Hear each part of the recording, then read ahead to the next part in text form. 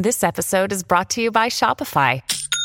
Forget the frustration of picking commerce platforms when you switch your business to Shopify, the global commerce platform that supercharges your selling wherever you sell. With Shopify, you'll harness the same intuitive features, trusted apps, and powerful analytics used by the world's leading brands. Sign up today for your $1 per month trial period at shopify.com/tech, all lowercase. That's shopify.com/tech.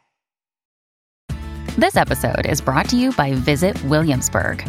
In Williamsburg, Virginia, there's never too much of a good thing. Whether you're a foodie, a golfer, a history buff, a shopaholic, an outdoor enthusiast, or a thrill seeker, you'll find what you came for here and more. So ask yourself, what is it you want? Discover Williamsburg and plan your trip at visitwilliamsburg.com. Hey, it's Ryan Reynolds, and I'm here with Keith, co-star of my upcoming film, If, only in theaters May 17th. Do you want to tell people the big news? All right, I'll do it. Sign up now and you'll get unlimited for $15 a month and 6 months of Paramount Plus Essential Plan on us. MintMobile.com/switch. Upfront payment of $45 equivalent to $15 per month. Unlimited over 40 gigabytes per month. Face lower speeds. Videos at 480p. Active Mint customers by 531.24 get 6 months of Paramount Plus Essential Plan. Auto renews after 6 months. Offer ends May 31st, 2024. Separate Paramount Plus registration required. Terms and conditions apply if rated PG. Welcome to the New Books Network. Welcome to New Books in Critical Theory. It's a podcast that's part of the New Books Network. On this episode, I'm talking to Chiara Bonacci about heritage and nationalism, understanding populism through big data. So welcome to the podcast. Thank you. Good morning, and thank you very much for inviting me. My pleasure. This is a fascinating book for lots of different reasons. It's methodologically really interesting. The points it makes about, as the title says, the relationship between heritage and nationalism, I think are incredibly sort of well-timed and speak to the current moment. But at the same time, it's actually just kind of really interested in terms of some of the reflections it's got on things like the Roman Empire, mythologies around walls and ideas about Italianness or Romanness and things like this. So there's a collection of really sort of fascinating things that the book does, as well as being, I think, quite an important academic text as well. And I guess the place to start with is the research project that the book kind of draws from and sort of develops, which is this project that was called Ancient Identities in Modern Britain. And I wonder if you could say a bit about kind of how that project led you to write this book. Yes, of course. In 2016, I was awarded this grant from the UK Arts and Humanities Research Council to work on a project called Ancient Identities in Modern Britain. And this was together with colleagues at Durham University. We were very excited about this project. We wanted to really examine how different people in England, Scotland and Wales experience and value the Iron Age and Roman past, potentially in different ways through interactions with people, objects and places from these periods online and offline. And of course, when we started the project, Brexit came. And that was a big deal, as we all know. And I remember starting to work on the project and coming across satirical pages on Facebook that were really talking about Brexit through references to the ancient past. Images of Celts and texts saying it's time that Britain leaves this Roman Empire, referring to the European Union.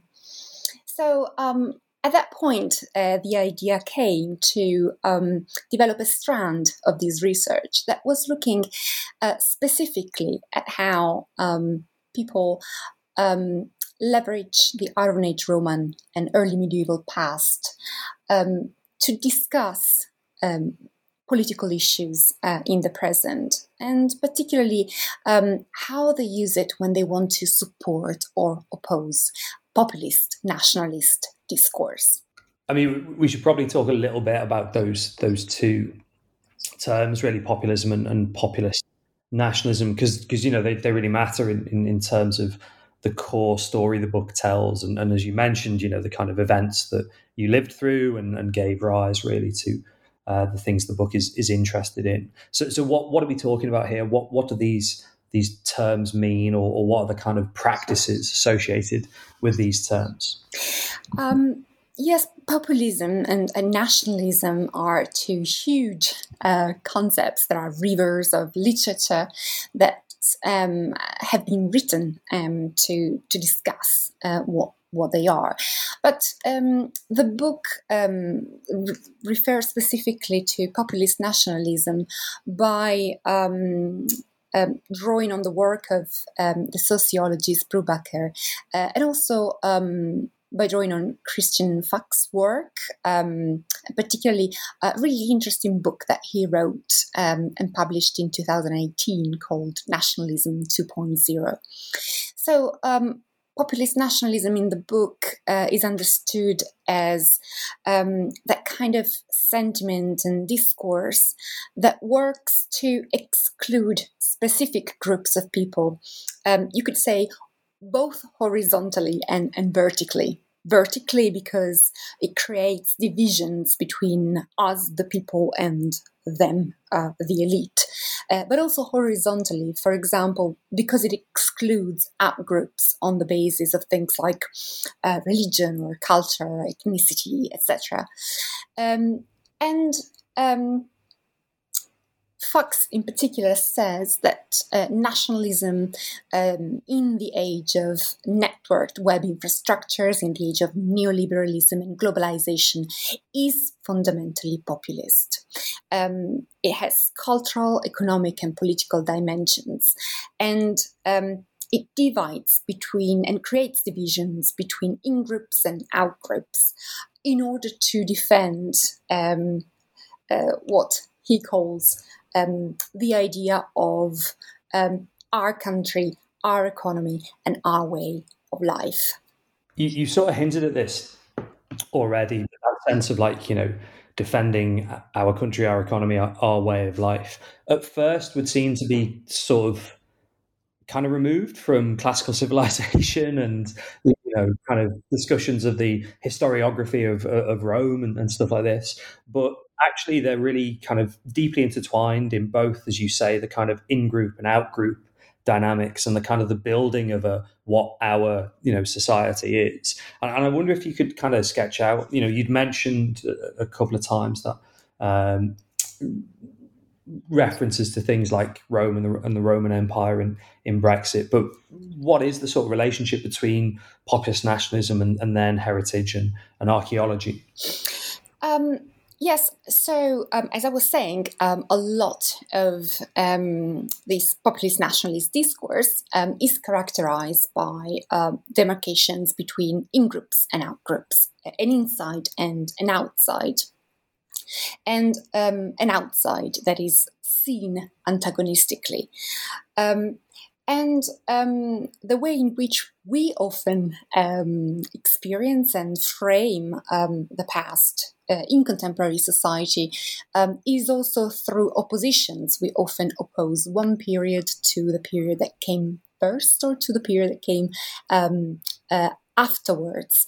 And these oppositions are used to inform inside-outside demarcations that we find in populist nationalist discourse. So we have ideas of us and others that are strongly influenced by what we identify as our origins.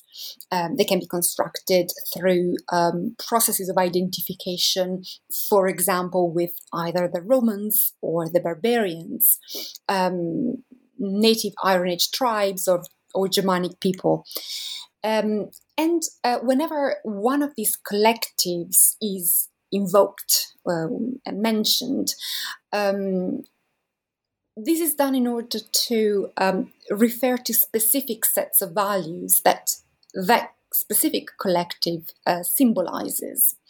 And these values can vary very much from one person to another. And often they can vary also within the same individual conscience. So in essence, the past is very relevant to this discourse because oppositions between different periods and the values that they symbolize are used to fuel inside-outside demarcations that we find in populist nationalist discourse.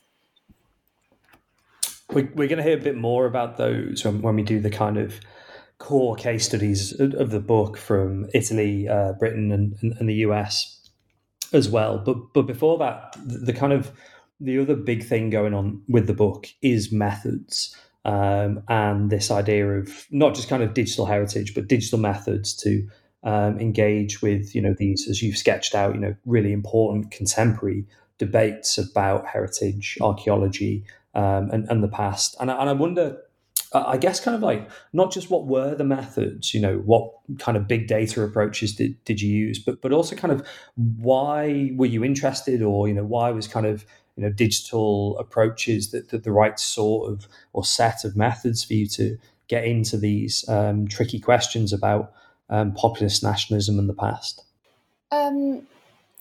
Big data approaches in heritage, and particularly to look at heritage experiences and heritage values, have not been used very much up to now. And this is partly because very often heritage researchers tend to have a background in the humanities and tend to lean towards more qualitative approaches. But for this specific study, it was really important to integrate more qualitative kinds of analysis, content analysis, with data-intensive kinds of analysis that drew on large volumes of big data. So it's in total about 60 million data points were analyzed. And why? Well, because by looking at social media data at scale in these quantities, it was possible to find those rare occurrences when people talk about the present, talk about their political ideas by referencing the past. And those rare occurrences, when they do these spontaneously without being questioned and specifically asked, as you would in a survey, for example. And this was really important in order to inform the kind of study, the kind of research that I wanted to undertake. There is also another reason. Social media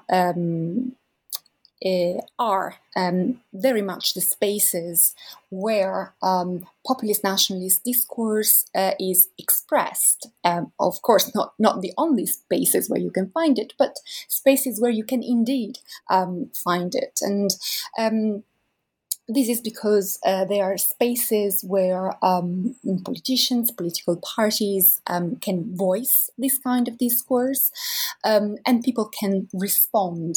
They can voice their concerns, what they feel is oppressing them, the kind of political futures they hope to see happening. And politicians, again, can respond to grievances. They can respond to whatever large numbers of people are expressing on their pages. So, as Gerbaudo, a sociologist, says, there is almost an elective affinity, you could say, between social media and populism for this reason. So how does it work? This, as you say, relationship, this sort of elective affinity, and these platforms. You've got these three kind of case studies, which are sort of similar but different, and have different kind of dynamics. Before the book sort of later turns, I guess, to a broader reflection about the meaning of these case studies. So if we start with Italy and the 2018 Italian election, I mean, this sounds kind of flippant, but it's like you'd sort of expect things like the Roman Empire to sort of be, possibly used by right-wing or, Italian populist parties, because at least there is, I suppose, that national history there. But as you kind of get into it in the book, there are very specific things that come through. It's not a discussion of the history of Italy. It's a discussion of things like, Roman imperialism, these kind of like mythical, heroic figures. And as you've mentioned earlier, lots of in-group and out-group, lots of kind of border drawing. So what was going on with the Italian use of heritage for populist reasons?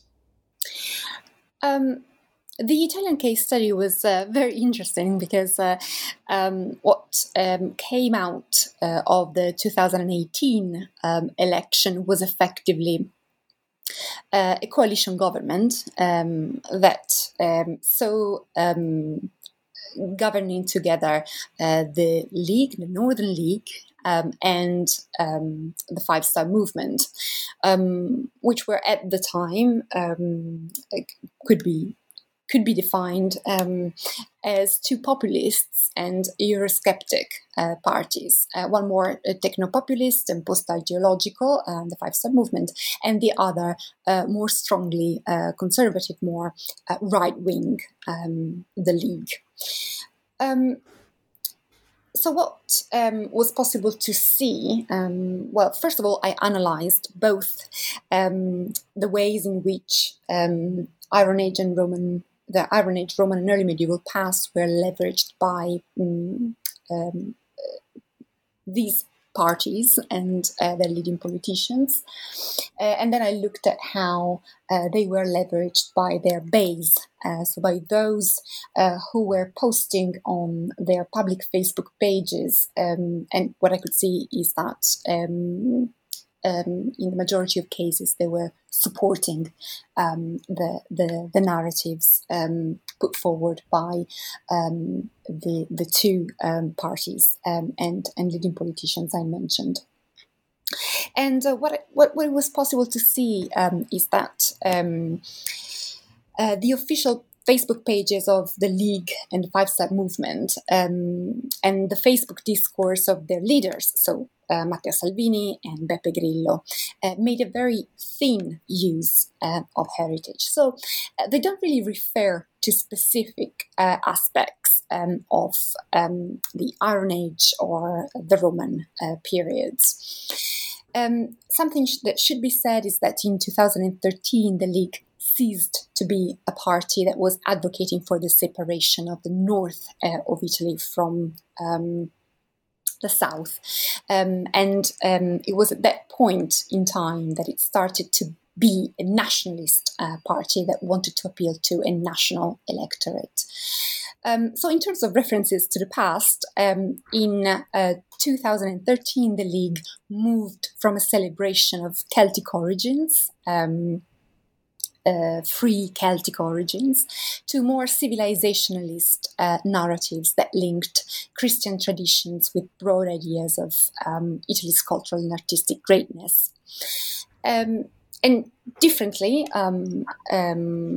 the Five Star Movement defined itself as the national heritage.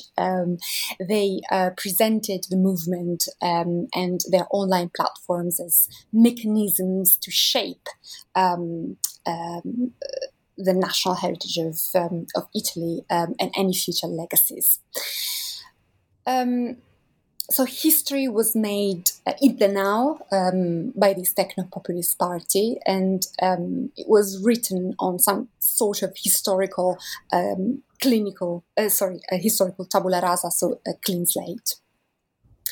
Very different is what happens and what we see with the people who commented on the official pages connected to the Five Star Movement and the League, because these people who, as I said, largely supported the leaders Salvini and Grillo and their parties,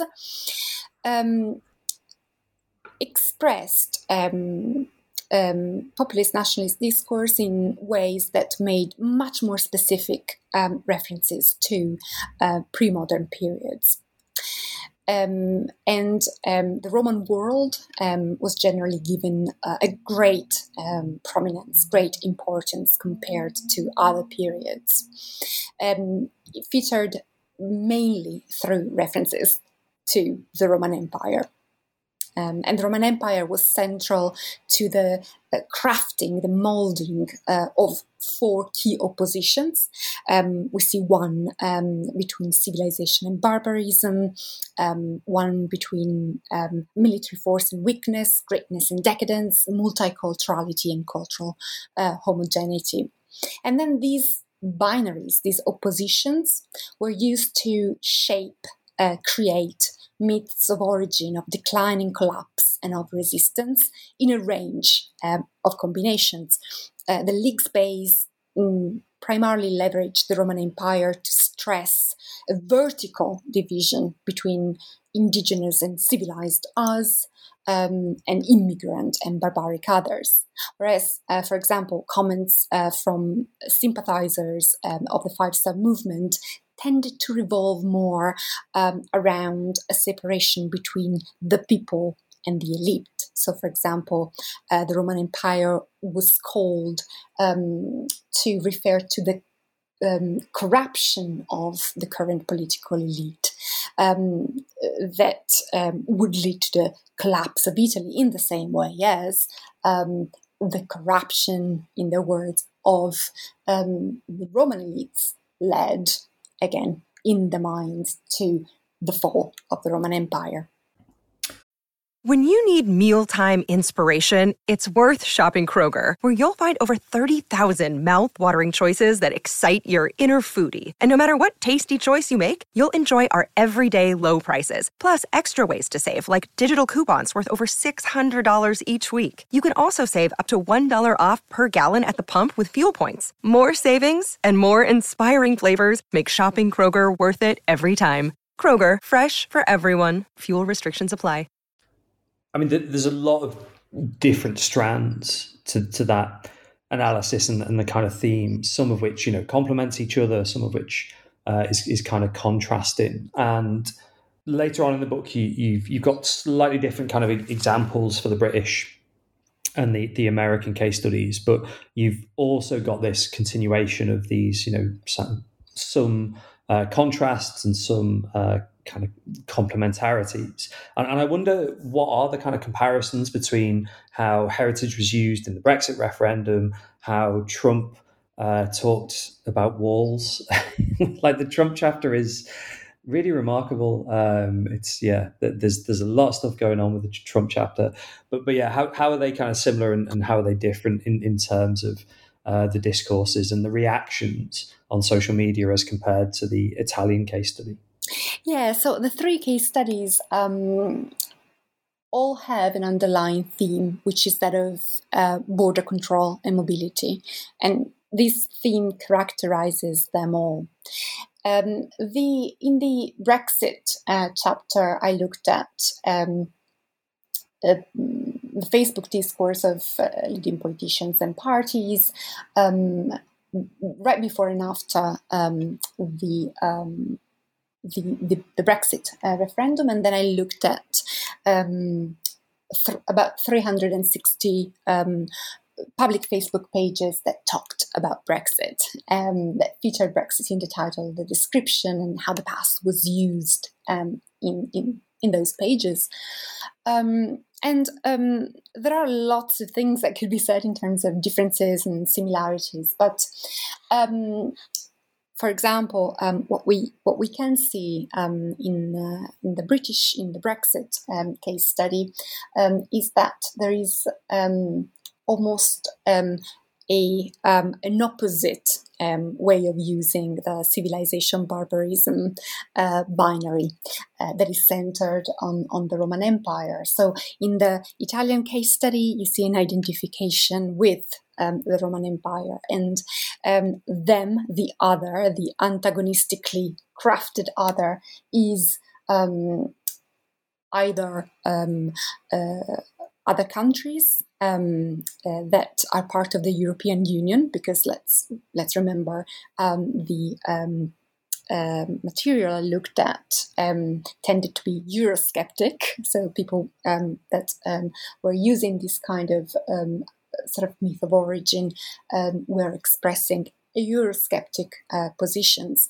But in the Brexit chapter, we see that Eurosceptic positions are embraced by essentially identifying with either the free Iron Age people that came before the Roman Empire, or the post-Roman people who came after. And the Roman Empire is instead seen as a metaphor to express the domination, the oppression that Eurosceptics within the Brexit discourse associate with the European Union. So you see the binary, you see this civilization barbarism binary centered in the Roman Empire played out in opposite ways in these two case studies.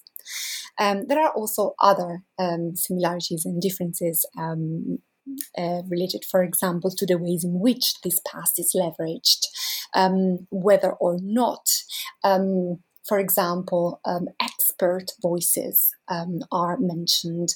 We see them more in the Italian case study, much more referenced there than we see in the Brexit case study. And Trump. Well, the Trump case study is quite it's quite interesting because as we know, the Roman past, the Iron Age past, have played historically an important, a significant role in the shaping of nationalist narratives in North America, as well as in Europe.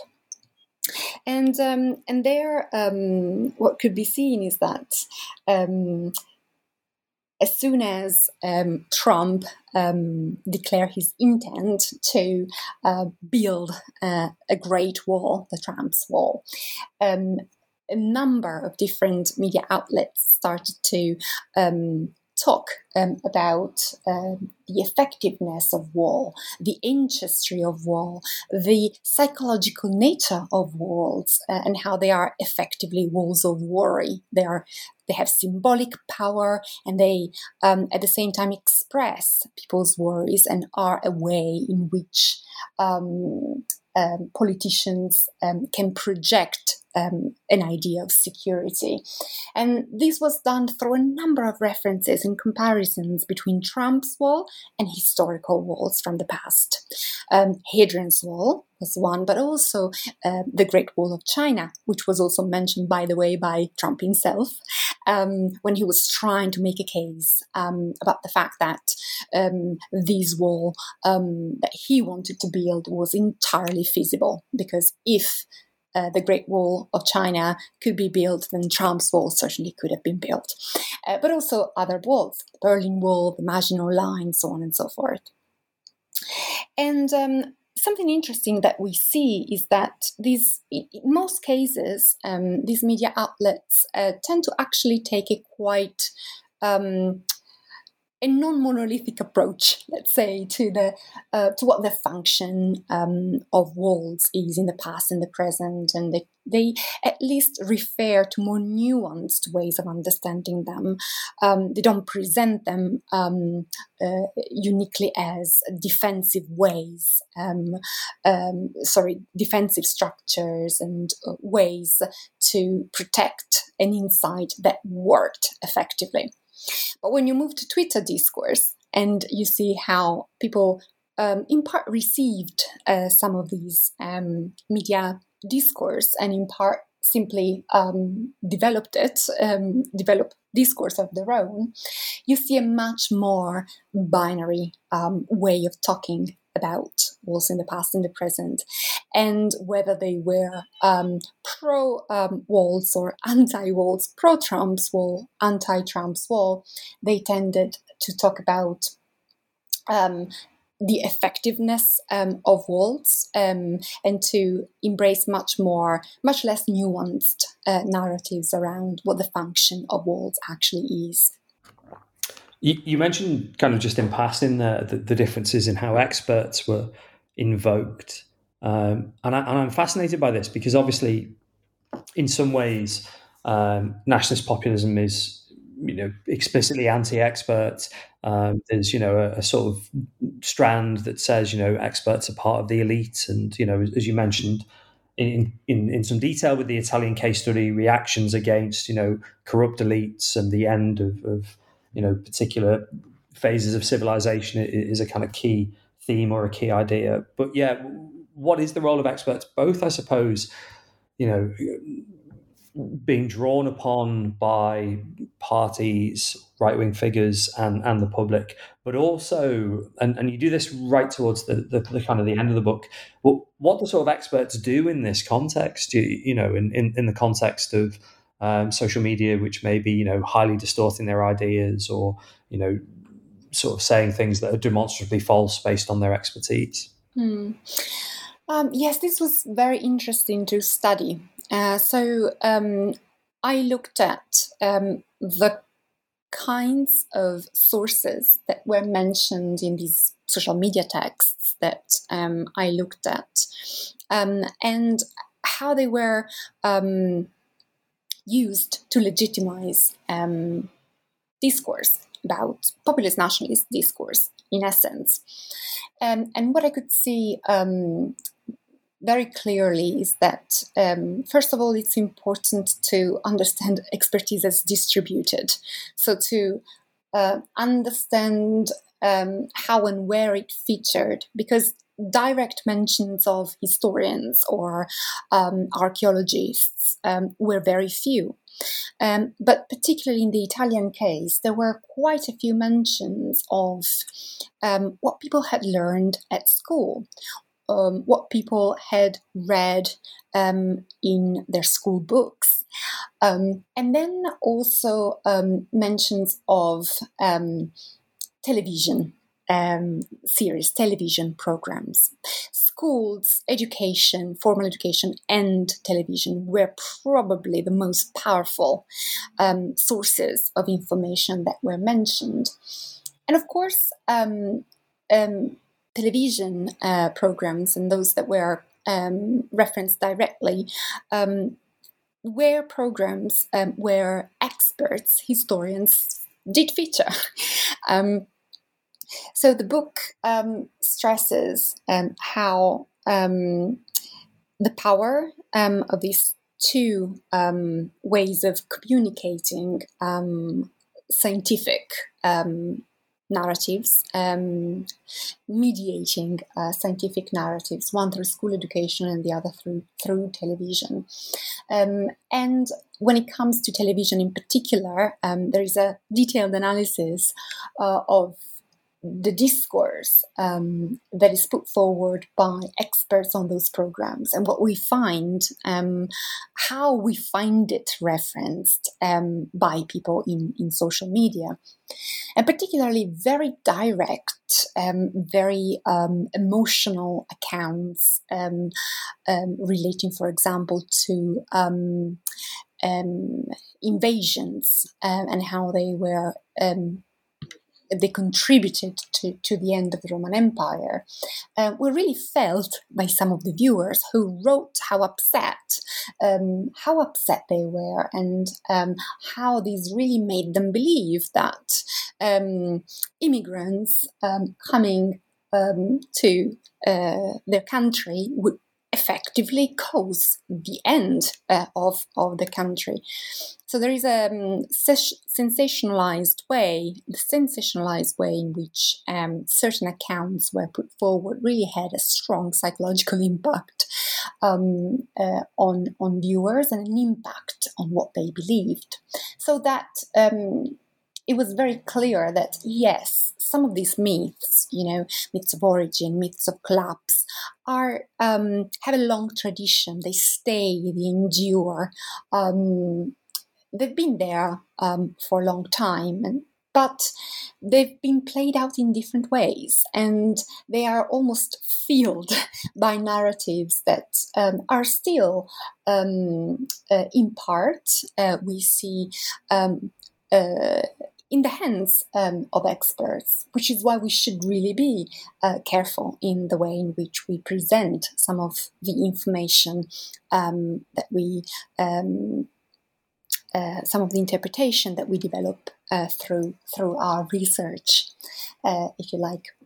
I mean, that's one of many insights that I think the book puts forward, and the book, as I mentioned at the start, is kind of essential reading for lots of different reasons. And one of the things that strikes me, kind of in conclusion, is where you go next for this analysis, and what kind of themes, not just from this particular focus or case study of populist nationalism, but also actually where the methods and I guess where the kind of framework you've got in the book might go next.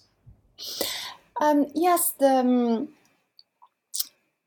at the end of this study, I really came to the conclusion that weighing the pros and cons of adopting the kinds of methods that I did adopt, and focusing on an analysis of heritage values as they're put forward on social media, it is really worthwhile to pursue these kinds of big data-driven studies of interactions with the past through social media, despite their challenges. There are many challenges, because they can unlock insights that we could have not really developed by using more traditional forms of investigation. This idea that I was mentioning at the beginning of capturing rare moments when people use the past to describe how they see the present, and how they see the future as well, is really powerful and very, very informative. And going forward, it could be really interesting, and this is one of my plans, on the one hand, to extend some of these investigations in a comparative way to different contexts, also beyond Europe and North America. But on the other, is to work with more those more traditional methods that I mentioned, still primarily quantitatively, in order to, for example, understand a little bit better how distributed expertise impacts on people's ideas of the past, which in turn impact on their ideas of the present and future. It's a bit of a sort of a circle. So these more quantitative, more, as I said, traditional studies, survey-based, could at this stage be informative about the relations between, for example, the use of different media sources and views about the past, the present, the future. And another book? Yes, potentially. It's something that I am starting to work on.